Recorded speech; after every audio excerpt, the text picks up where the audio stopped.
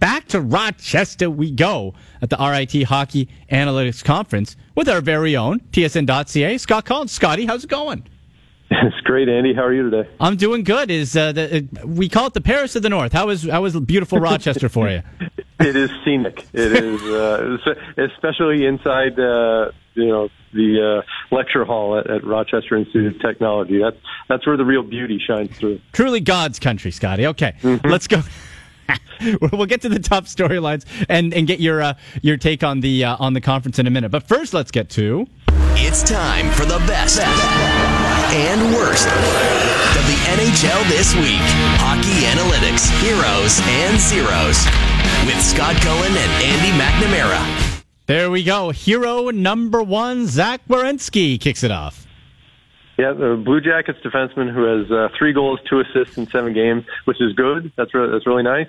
He also has a 62% Corsi. Oh my! And getting that from a defenseman who's playing first pair minutes, that's a pretty dominant kind of performance, and I think it's noteworthy in particular because when TSN did top 50 players at the start of the season, Zach Werenski was nowhere to be found. He was on my ballot.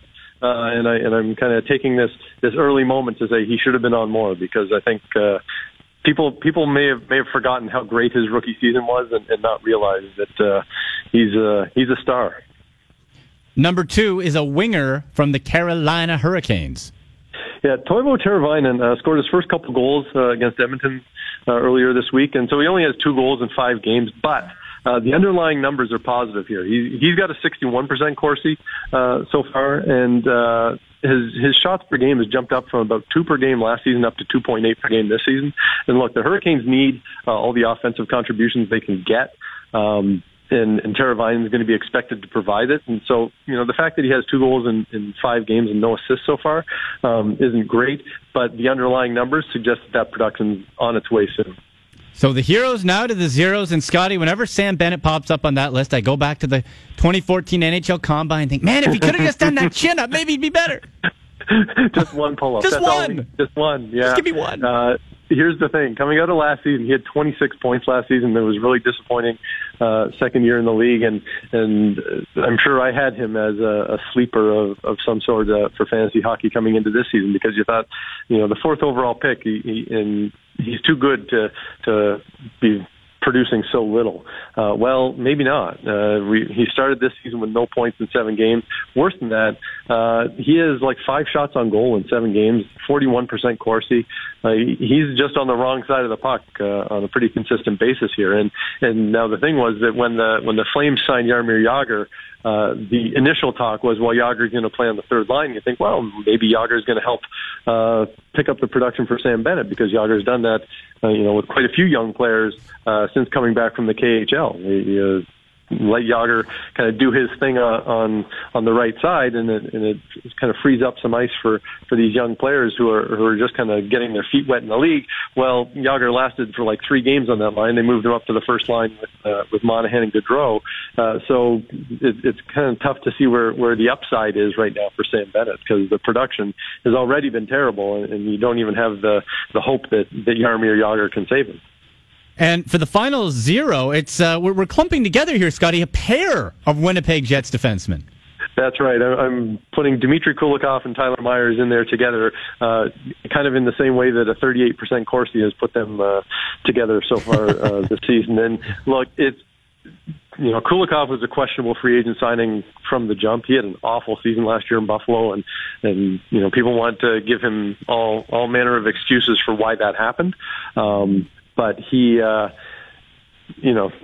fact that he started the season so poorly kind of suggests that maybe all those excuses didn't excuse that behavior. That his play last year may have been more indicative of what's to come.